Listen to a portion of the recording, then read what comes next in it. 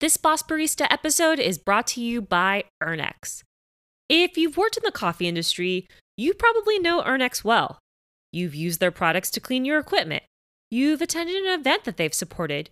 You're probably even using Cafiza at home to clean your pots and pans. One of Ernex's latest advances is a range of environmentally friendly cleaners called BioCaf. BioCaf products are made entirely from plant and mineral-based ingredients and are fully biodegradable.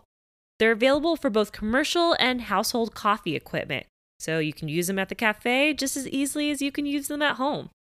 But Ernex is doing more than just making eco-friendly cleaners. They've partnered with people like me and several other coffee professionals to highlight some of the best sustainability efforts in the industry with the BioCaf Sustainability Series. I'm super excited to be part of this initiative and to have another platform to share my thoughts on topics like sustainability.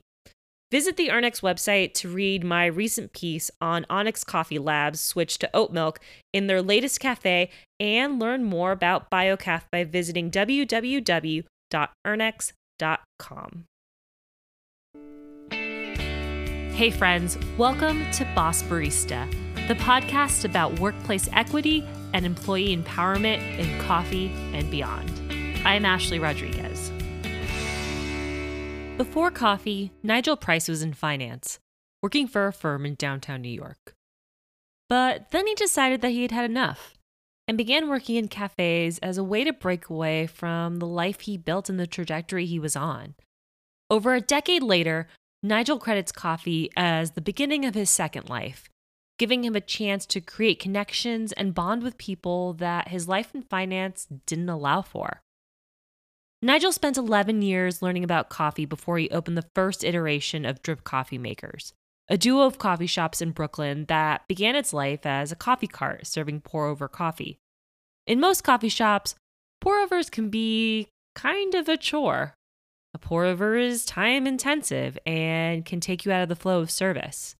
At Drip, pour-overs are designed to be a focal point, a place for customers to talk to baristas and learn more about what they're drinking. Nigel opened just 2 months before the COVID-19 pandemic shut down most of the surrounding businesses, and that ended up transforming his new space.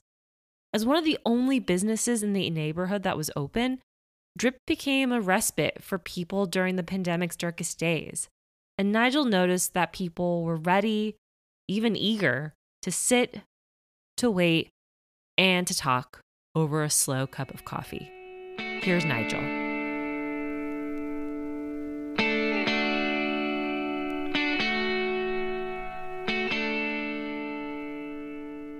So, Nigel, I was wondering if you could tell me about growing up with coffee. Did you drink coffee as a kid, or did you see others in your life drinking coffee? I don't even know if you can legally call what my mom would make coffee. It was like, but I do know it tasted super good. Um, it was literally she had like one of these old school percolators, and she would put this pre-ground, freeze-dried stuff in it. But it was loaded up with so much milk and sugar that it was. And for years, I thought that's what coffee was until high school and college, and then I see people drinking straight black coffee from, you know, from a bodega or from like a Starbucks or something like that, and I'm like, this stuff is horrible. Like, how can you drink this? Fun fact: before coffee, it was supposed to be a tea shop because I just never drank coffee. When did you decide that a coffee shop was the way that you wanted to go instead of a tea shop? Um, Really quickly after like shopping my business plan, people thought it was ridiculous to try to open a tea shop and not offer any coffee.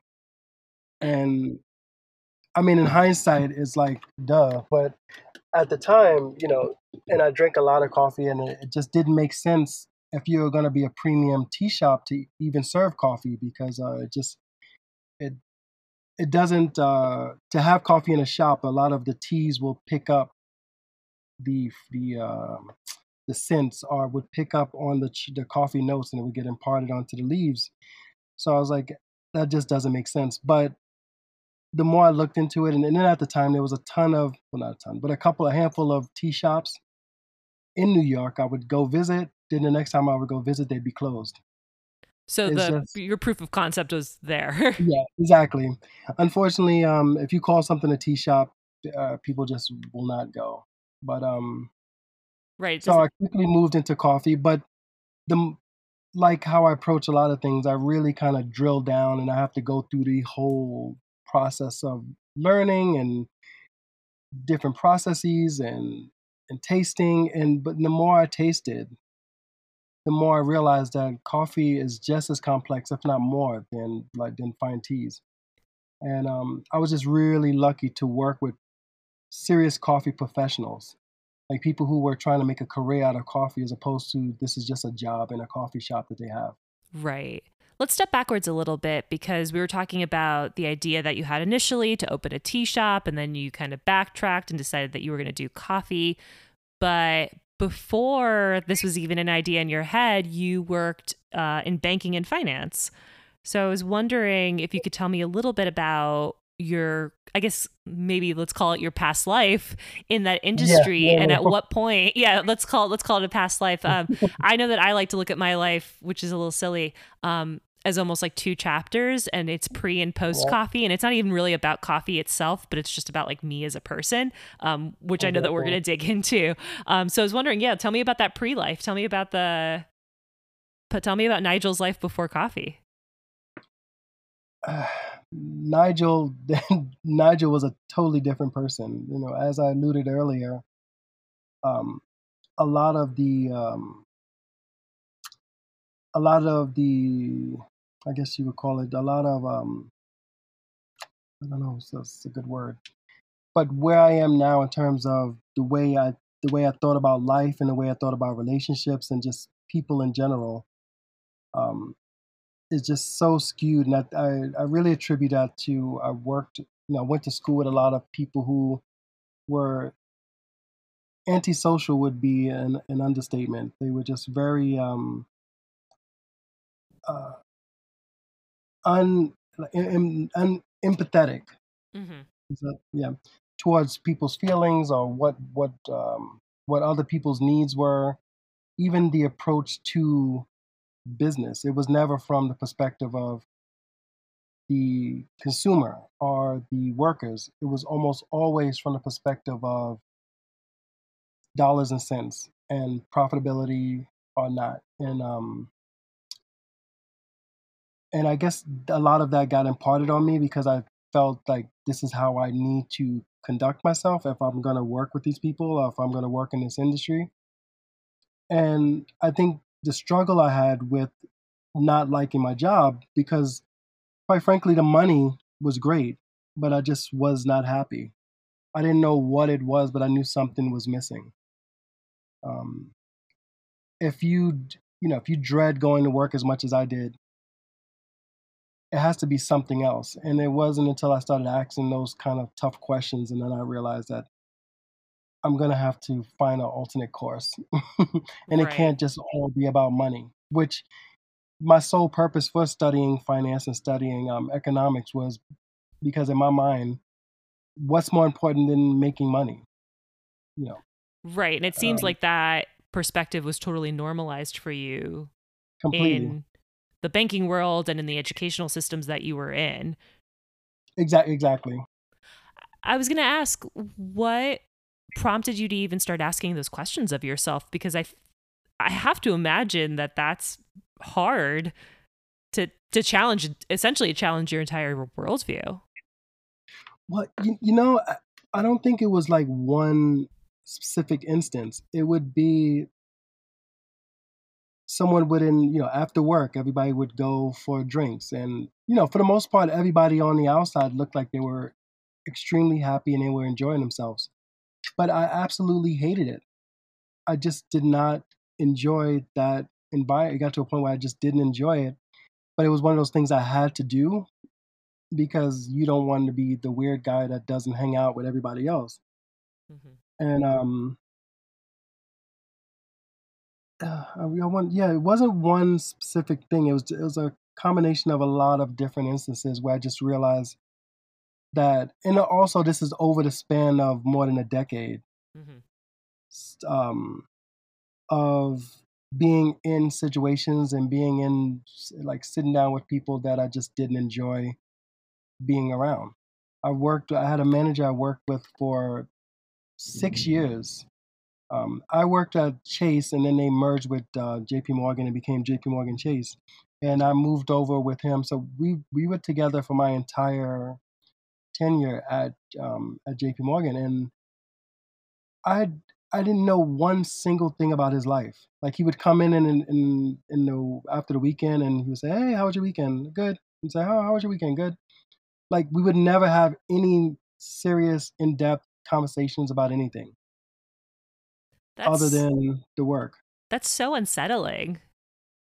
Which, and again, I know I keep saying this over and over, but the Nigel I was in like during university and like coming out of college and like a lot of these like training positions that I had, that was perfectly in my mind. I was perfectly okay. Like, I don't need to get to know you. I'm here to do a job. I'm here to make money, and that's it. But a part of me got to a point where I was like, I cannot work or be around people that I'm not connected to or I don't have a genuine connection with. Was it obvious that opening your own business would be the way to solve that problem? Like, it's an interesting jump to me, and I wonder like how you went from I need to get out of this to this is the thing I'm going to do next. It wasn't until working in cafe settings Hmm. for other people. I mean, I kind of always knew I was going to do my own thing. Initially, it was supposed to only take maybe 6 months. I don't know how just sounds super arrogant now, but I was like, oh, a couple months I'll work in some coffee shops and then I'll just open my own, do my own thing. But it was working in cafes.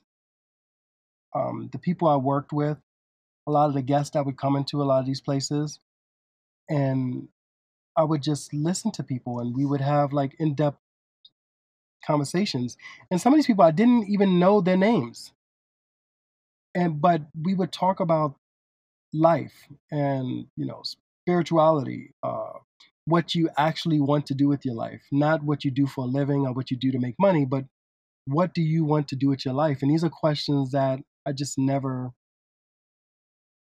pondered myself. So it was very interesting to hear people, and unfortunately, a lot of these people were young, a lot younger than I was, but they already were in that mind space. I like that So, you articulated that because I felt some of that same anxiety too when I first started working in coffee, honestly.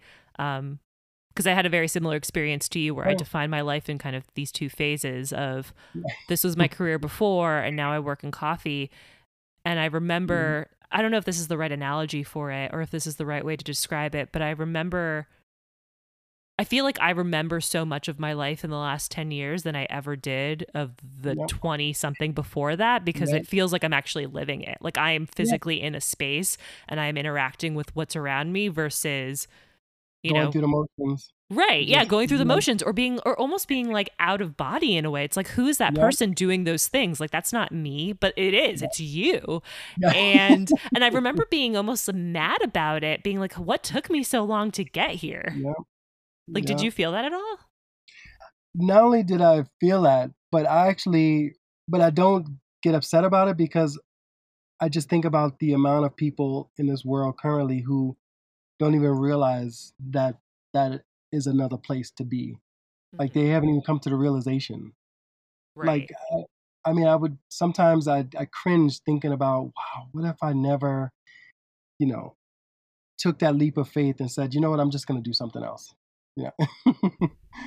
and and it's not like I had a ton of money to kind of to rest on, which is another regret that I kind of wish I did do a better job of saving money, or maybe just sticking it out for a few more years so I can actually save some money, because I had no idea how how financially burdensome it can be trying to work in coffee shops where you're really not being paid a ton of money and you're still trying to save money and pay bills. So Tell me about that first coffee shop job that you got. What do you think were some of the biggest shocks or realizations that you had in that first job?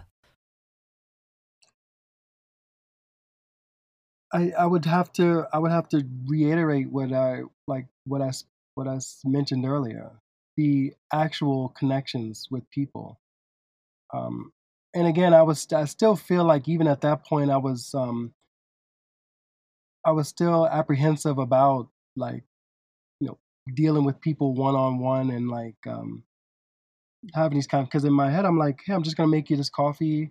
You're gonna pay for it, and then you're gonna leave, and then I'm gonna play with the espresso machine, and I'm gonna learn what I need to learn so that one day I could open my own coffee shop. Um, but I do feel like, with the exception of one or two bad managers, every place I've worked, even if the shop itself wasn't run really well, I learned a lot about what to do and what not to do. Like it was never a wait. I never felt like I was wasting my time. Right. Um, it was a few times where I actually would be working at two different shops at once, but I was never not that's not the right word. I was never beat down or felt like I was carrying some burden because I approached it from the perspective of I need to learn this, I need to get this, and again, like I mentioned, I work with some people like that I'm still in contact with to this day. Whether they went to start like green buying or roasting or even if they just are still baristas, like they're still like actual coffee professionals, and I owe a lot of my career to some of these guys. You mentioned that you thought it would take you 6 months to learn all you needed to know before opening a coffee shop. How long did it actually take you? Or how long did you work in shops before you took the leap to open your own space? It took more like 6 or 7 years, really. But unfortunately, I wasn't necessarily ready financially. Yeah. So I ended up, sticking it out for another 4 or 5 years. Um, so yeah, we're talking like 11, 12 years after leaving, corporate. And, Finally deciding honestly, to take the next yeah, step. and honestly, it probably would have taken a little longer. I kind of got lucky because my last job was in it was well, my last main job was in a hotel. It was like a union job. They paid almost like $30+ an hour, plus tips and benefits and everything like that. So if I didn't have that job and I was still trying to kind of put it together little by little with two and three different barista jobs, I probably wouldn't have been able to open at all. So, at what point did you decide that you felt maybe not ready? Ready's probably not the right word, but at least what was the moment where you were like, okay, I'm going to try to do this thing on my own. I'm going to go ahead and try the thing that I set myself up to do almost a decade ago. I think the main catalyst was I was being a lot of those positions were being like eliminated, and a lot of these hotels, specifically for unions, they were trying to like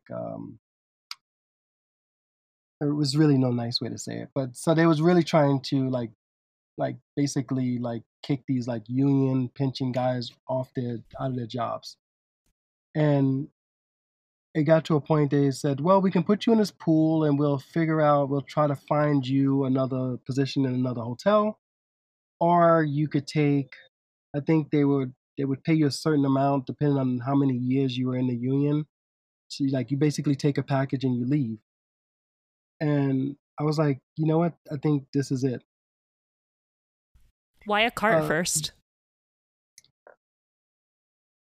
the card, I think I wanted to kind of prove the concept. I wanted to see if people would gravitate towards just pour over coffee.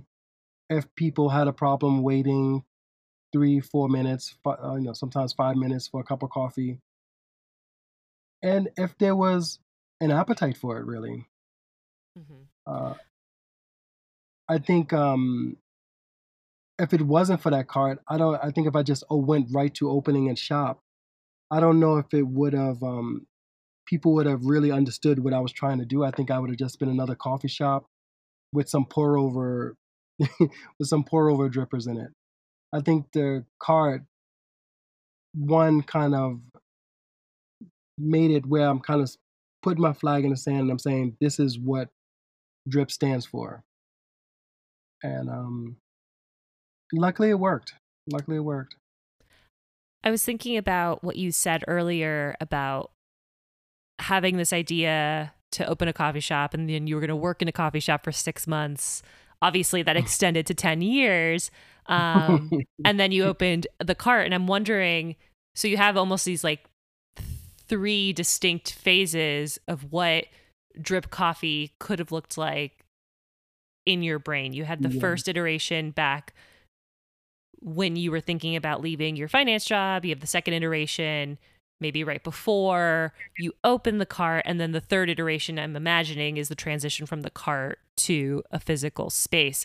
How has your business plan or your vision changed over time? You know, I wish I could say I had this grand master plan, but I really didn't. I just know, especially the last 4, 5, 6 years of working in coffee. Like I said, I had like my quote unquote 9 to 5, which was the hotel, but I almost always moonlighted because there was a ton of like really, really cool specialty shops in the city that I wanted to work at. You know, a lot of them were like Stumptown accounts and counterculture accounts. Um, but a couple of them were a lot of independent shops, and I just really loved what they were doing. But what I took away from a lot of these shops was they would offer pour overs, but it was always an afterthought. It was almost one of those things where if you were a barista and you were on bar all day and someone ordered a pour over, you would immediately get angry, one, because now you have to break your flow to make this pour over. Um, and that's when it kind of dawned on me. I was like, but that's the best way to have a cup of coffee. So I'm like, instead of building a shop around just the espresso machine, you can kind of build the shop around the pour overs. Whereas it doesn't necessarily break the workflow for the barista on bar. And Yeah, even you just saying a customer comes in and orders a pour over harkens in me a feeling that I thought that I didn't exactly. have anymore. Um, but I'm like, oh my God, why'd you order a pour over? Like, there's 7 people behind you. Like, what's going Yeah, on? exactly. But and another thing is I could easily be that person in line because I just really love pour overs, but I almost always would never get what I wanted because as knowing what that barista's going through, I just wouldn't order it. And I was like, I was like, I think it would be cool if you integrated pour overs into the service. Right, right. Which is something Yeah, that is so great, especially because like we were both mentioning, like we've both been baristas. We both have been the barista who gets that order for a pour over, which interrupts service. But you've also been the barista who, like, on your Saturday yep, yep, off, who am I kidding? yep. Saturday's not off. Your Tuesday off. Um, you go to another coffee shop to go visit your friend, and you're like, oh, I'm not ordering a pour over. Like, I don't wanna fuck with their Yeah, shit because you yeah, know what that's yeah. like. But that's actually the thing that you want.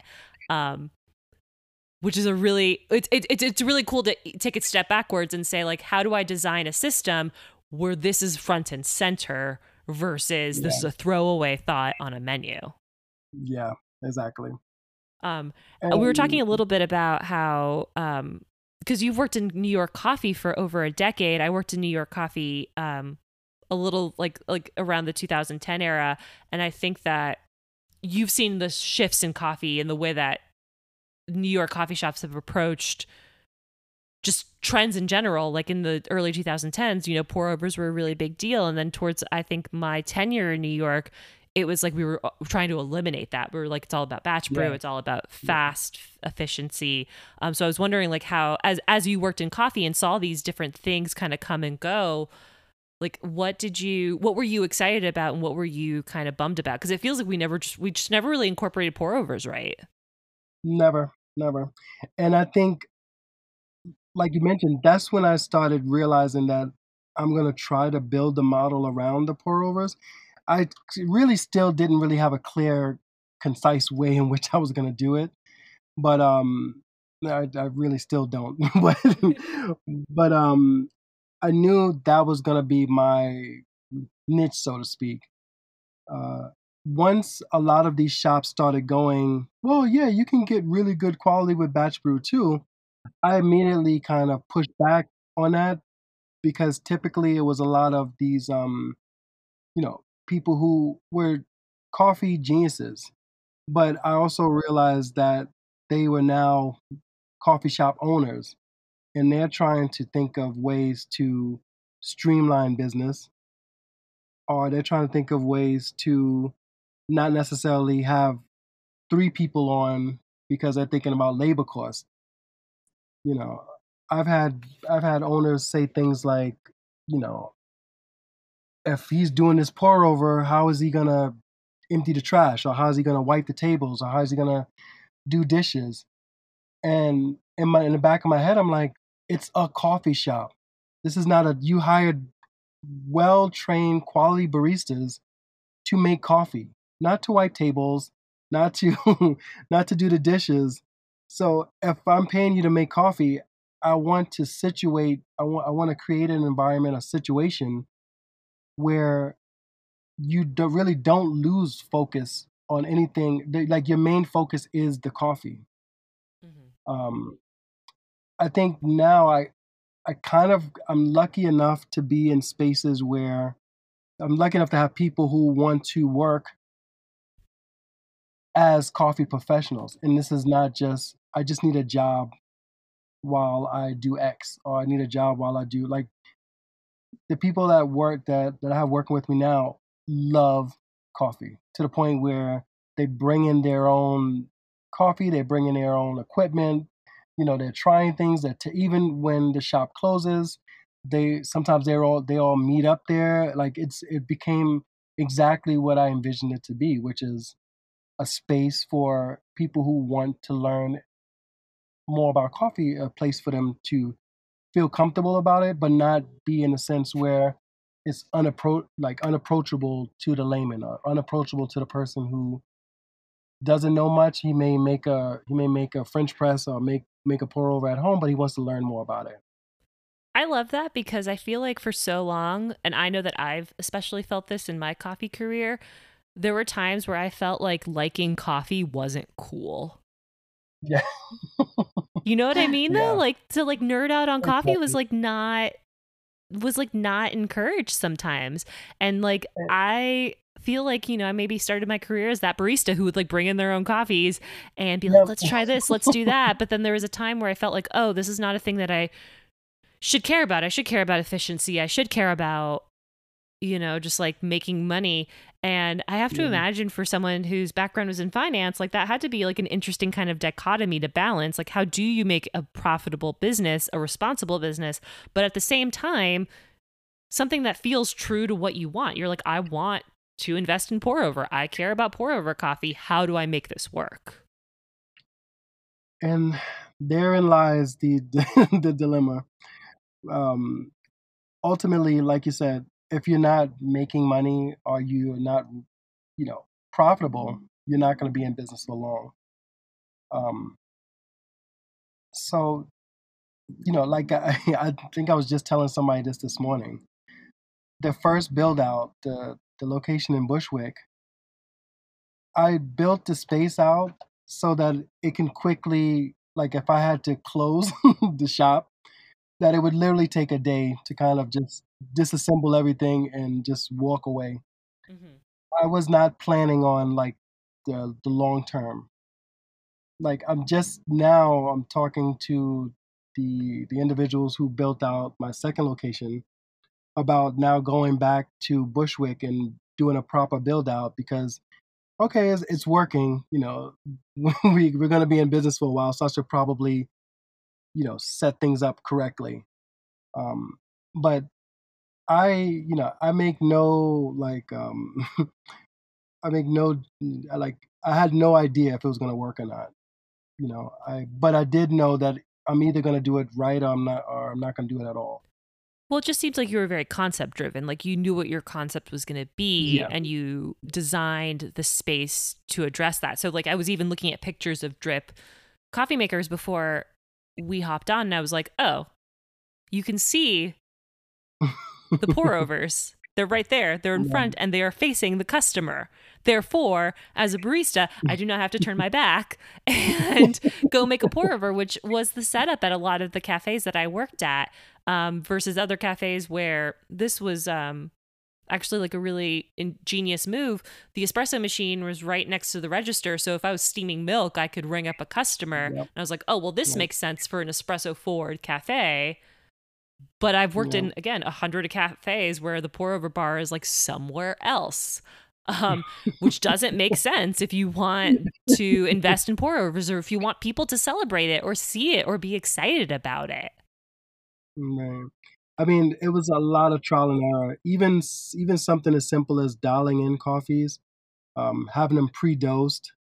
Uh, I wanted to get it down to 3 minutes, 3.5 minutes. I didn't want it to be longer than the time it takes to make a latte. Because in my head, I was like, if you can get people used to waiting the 3 minutes for the espresso with steamed milk, then if they really enjoy pour overs, they'll wait the 3 minutes, 3.5 minutes for their pour over.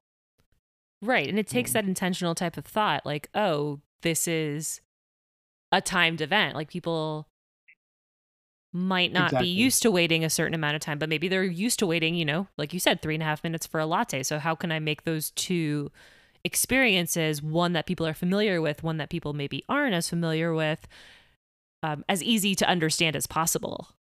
Exactly. And after spending a summer with that cart and noticing that people had no problem waiting because they know they know you're doing something special. They know this is not, generic. They know you're doing something, that is away from what they typically would get in a coffee shop. The waiting part becomes a part of the show. Right. Right, especially because you're facing them, so you can talk about what you're brewing. You can discuss, whatever's happening in the day, and like I think I was reading that article that you were interviewed for Taste, and something that you said that really resonated was about value and how value is created, and you're literally through the physical choices that you make or the way that you're talking about coffee, creating value, and people will buy into that as long as you create that option for them to buy into it. Right. One thing that is kind of miraculous in the face of all of this is that you opened your brick and mortar location, 2 months before COVID hit? Yeah. Yeah. So what was that experience like for you? Did you stay open throughout the pandemic? I stayed open throughout. I mean, it's funny because I would always jokingly say, when I first opened, I put on the front door, every day, 6 a.m. to 6 p.m. And, throughout the pandemic, I couldn't hire anybody. I think legally in New York, you couldn't make somebody come to work, but you can keep your business open if you were the owner. So the only way I could stay open is if I was the only one working there. And people would come in and they'd be like, hey, nobody would be mad at you if you closed a little early or if you left a little early or if you didn't open every day. And I'm like, I already put it on the door. I got to show up. But it was a lot of things that kind of happened that I feel happened, I guess, just out of good karma or just good timing or just a unit, like all the stars were aligned. That location is literally, it's maybe 2 or 3 blocks from a train station, but it's on around the corner on a pretty residential block. And that's probably why I got such a good deal on the rent. Mhm.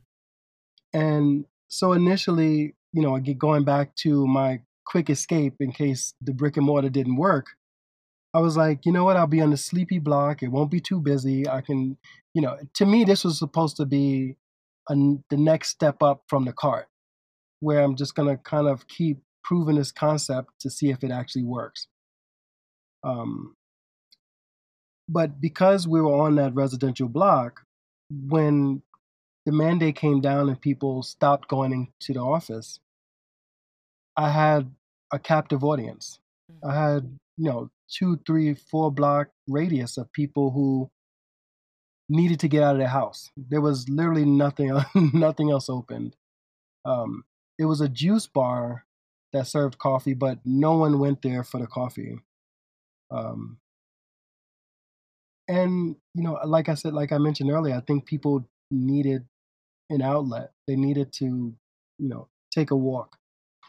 Mhm. And I didn't realize how much I needed it until after until after things started to settle down and open back up a bit, and I wasn't in the shops as much as I was. I would, I would still wake up in the morning, I would still go to the shop, and I would just kind of sit around Right. and talk to people as they came in. Um, I didn't, I thank God for it because I really believe that during COVID in its peak, a lot of it I kind of got to ignore because I was completely inundated with keeping the doors open and keeping the lights on at the shop.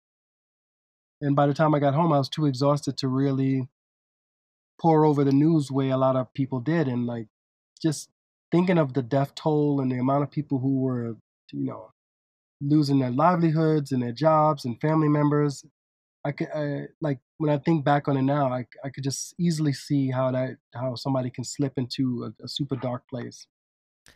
One thing that I have to imagine the pandemic kind of proved to you, and maybe you knew it just based on your dedication to pour over coffee, or maybe this came afterwards, but I have to imagine that the power of connection and the power of connecting over a cup of Absolutely. coffee just really became crystal clear to you. And Absolutely. yeah, tell Yeah. me about that experience, about what it was like to serve coffee to people during a time when a lot of people couldn't connect with most other people. Yeah. I mean, like I alluded to earlier, coffee was probably the reason why they started coming, but it easily, and it was so blatant, so obvious that, you know, and for myself as well, it was so obvious that people needed to connect on a physical level with other human beings. Um, I think I spent so much more time uh, talking and counseling people, and not necessarily telling people what they need to do, but just giving my opinion on what they could do or what they should do if they needed X, Y, or Z. Um, that again, I was able to talk myself out of despair because I had this extended family of people that I had to show up for. It Right. was as difficult as it sounds. Like, I mean, looking back on it now, I think it, I think it would be difficult for me to now start that up again. But I can't remember one morning where I had difficulty getting up out of bed to get to work. Like, as I felt obligated, like I have to be there. Like I have to be there for these people. But yeah. But you did it. Yeah, when anytime I speak about it, I start getting emotional because it's just such a going back to old Nigel in the past life is just to see what type of person I am now is just it's amazing. It's it's really, I think it's really special to get that opportunity to almost live two separate lives. I don't, like you were saying earlier, I don't think a lot of people get to experience that. So to see your life in these like two very different planes is, I don't know. I have that same thought a lot of like what would have happened to me if I had never quit teaching, if I had accepted that this was going to be the path that my life was going, if I didn't get to know me. And I think about that a lot too. And I think about it especially in these moments of like testing the choices that you've made or testing the limits of your potential. I don't know. I totally get where you're coming from. And I'm really happy that, that other people have experienced this, because it is like, it's just really cool. Sometimes it's scary, but it's really cool.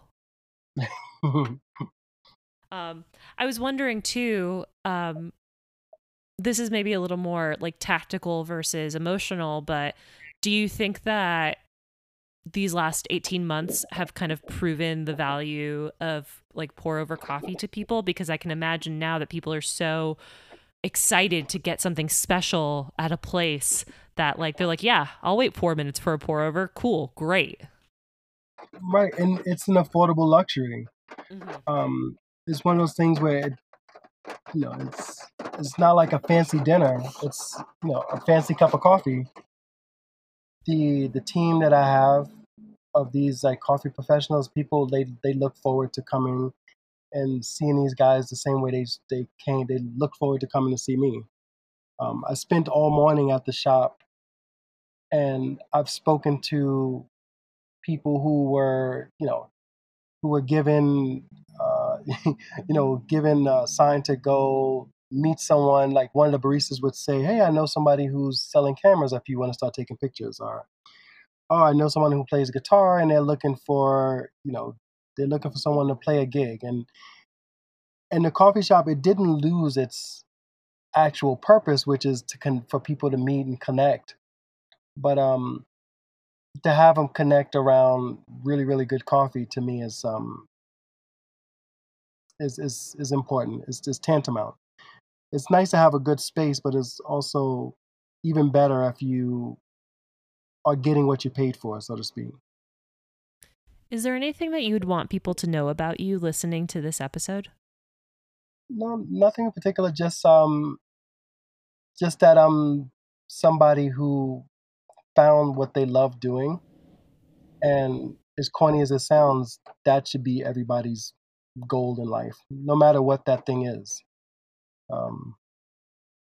One of my guests started making jewelry during quarantine, and she would come in and she would joke about it. She's like, "Oh, it's just something I need to do to take my mind off of what's going on around me." And within 6, 7, 8 months, she has like this ridiculously crazy big following on Etsy, and she made a business out of it. And this is just from finding something you enjoy doing and just pursuing it with a passion. I always feel like the money or the success will come as long as you chase your passion. Well, Nigel, thank you so much for taking time to chat with me. I really appreciate it. Well, thank you. I appreciate you asking. That was Nigel Price, founder of Drip Coffee Makers in New York City. You can find out more about Drip Coffee by following them on Instagram at DripCoffeeNYC. Thanks for listening, and we'll see you next week.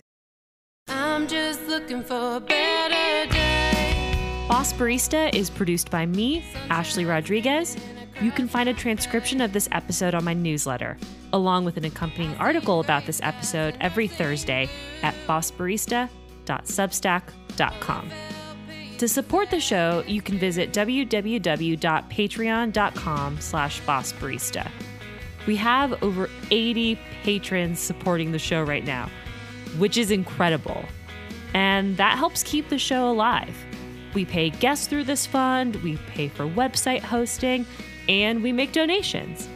Half of our patron donations are currently pledged to 5 different nonprofits, each at $50 a month. Asada's Daughters, the Loveland Foundation, the Native American Rights Fund, the Grocery Run Club, and the Chicago Community Bond Fund. Again, if you want to support Boss Barista, consider making a monthly donation at www.patreon.com/bossbarista. Another amazing way to support the show is to share this episode with just one person, a friend, someone who you think would learn something from this episode, anybody.